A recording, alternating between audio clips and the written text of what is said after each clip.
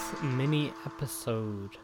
I just wanted to start this off by saying thank you for everybody who's listening to this podcast. I had a few people messaging me who were just amazing. It's kind of weird how a lot of people seem to really like this podcast, because I never thought that it would be interesting to that many people. So thank you so much. Anyway, today I'm going to be talking about a podcast episode I listened to. It's School of Greatness by Lewis Howes. If anybody wants to check it out, it's absolutely amazing. And he was talking today with a guest called Dr. Joe Dispenza. And I thought it was really interesting, so I kind of wanted to share it. He's basically like an international lecturer, researcher, consultant, author, educator, and all this lot. He does several day courses and workshops, all this lot, teaching meditation, that kind of thing. And he's been invited to speak in more than 33 countries, which is quite impressive. I don't think I'd be able to speak to that many people. I get terrified talking in groups of 3. But he's been researching the effects of meditation on the body pretty much most of his life. He's told stories about all these people that he's come across and helped. So there's a person called Sarah Lazar, I think I got the name right, who basically had a running injury, and she's a Mass General and Harvard Medical School neuroscientist. And so she decided to start studying meditation because of the running injury. And this led her to taking up yoga, because her physical therapist said that she needs to find a way to stretch more. And so she thought that yoga was a great way to do that. And she did it because she heard all the claims about the benefits of yoga, but she was mostly there for the physical therapy. And she noticed that she started to feel calmer, more compassionate, patient, and open-hearted in just daily life. And so, kind of curious about this, she began reading up on scientific literature behind mindfulness and meditation, which yoga obviously falls under. What she found was like a vast amount of evidence showing all the positive effects of meditation upon the body. So like decrease in stress, depression, anxiety, reducing pain, getting rid of insomnia, all this kind of stuff, basically improving your quality of life overall. And so she decided to plan her own study. She took people who'd been meditating from like 7, 9, 10 years and compared them to a control group who haven't really been practicing meditation at all. So what she found was that those who meditated for a long time had an increased amount of grey matter in their auditory and sensory cortex in the brain. And so there's also, which are basically like the sensory parts of our brain. So like auditory demands audio information, that kind of stuff. And she also found an increase in grey matter in the frontal cortex. So that's decision making and memory and that kind of stuff. And it's quite interesting because not only did like the grey matter increase in those who practice meditation for a long time, but as you get older, your cortexes shrink. So that's why you tend to see people with decreasing memory and all this lot as they get older. But she noticed that in 50-year-old meditators, they had the same amount of grey matter as people who were half their age, which is really strange because you wouldn't expect that in a normal person. So it kind of shows to you that meditation, maybe there was some other factors like their diet or their lifestyle, but in this kind of thing from the control group against that, it seems that meditation seems to have an effect where it can create a younger brain in a way.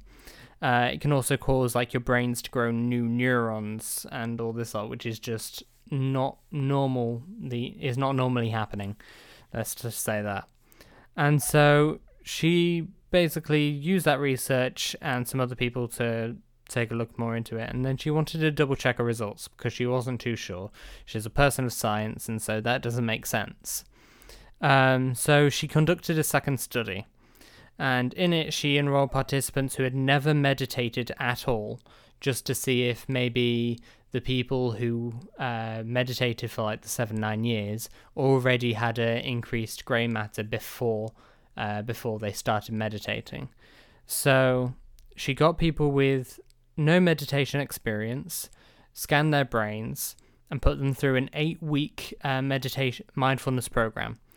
And her question was, like, could it just be that people with long-term meditators had more grey matter to begin with, which is what I just said. It's quite interesting because she found that in just 8 weeks of meditation, participants had like a thickening of several regions of the brain. So you remember me saying that there was an increase of grey matter. It basically thickened those grey matters in the certain parts of the brain, which is very interesting. I love this. So like the left hippocampus, involved in learning, memory, and emotional regulation, that kind of stuff, they all went bigger. So like the pons, which is like at the part of the brain stem. It's a really nice name, pons. I've said pons too many times. It starts to sound weird. Pons. I'm sorry. Anyway, that's where regulatory neurotransmitters are generated. So that's quite interesting. And the amygdala shrank. So the amygdala is that part of your brain that handles like fight or flight. It's the part with the fear, anxiety, pain, and aggression. So since it shrunk, it means that there is a reduction of stress and people don't need to resort to that fight or flight response every time something bad happened. And so participants in the study were asked to meditate 40 minutes a day, but they ended up only meditating 27 minutes a day.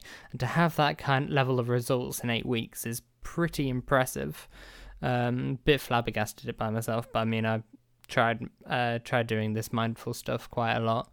Only recently have I realised how important it is, though. I think when you're young, if you learn it when you're younger, it's much easier to use it in the rest of your life.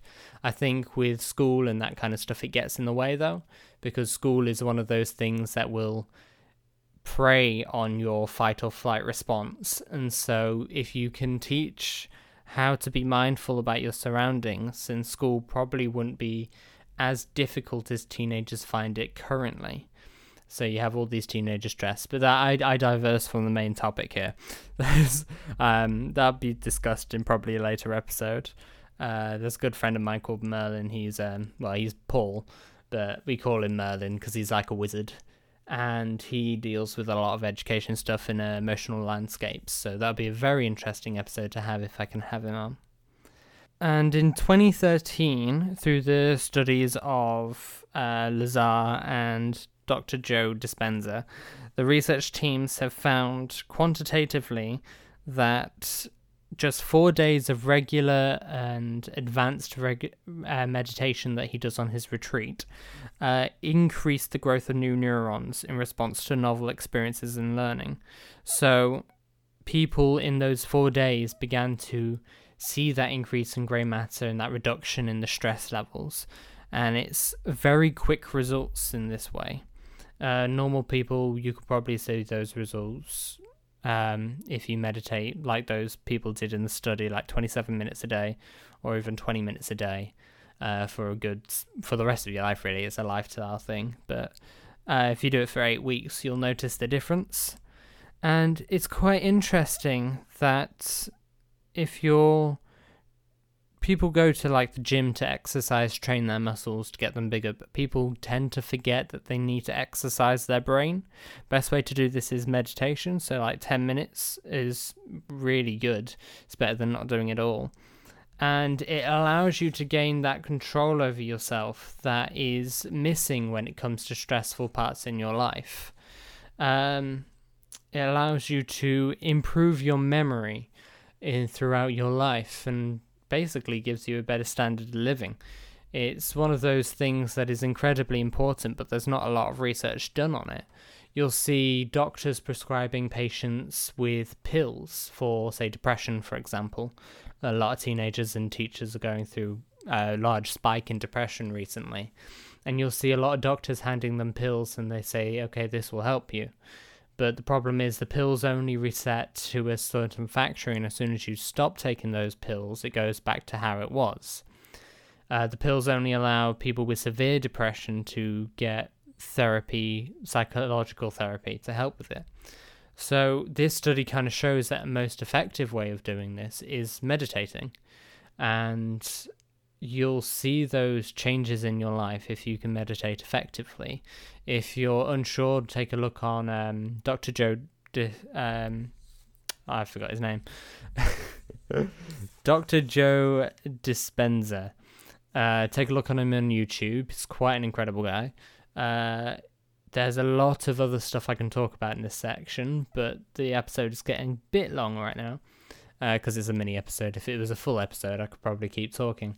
But yeah, it's really interesting stuff to have a look at. So I would suggest taking a read. Subscribe for more. I'll probably do some other mini episodes on this in the future. And I will see you in the next episode. Have a great day, morning, evening, wherever you are. All right, see ya.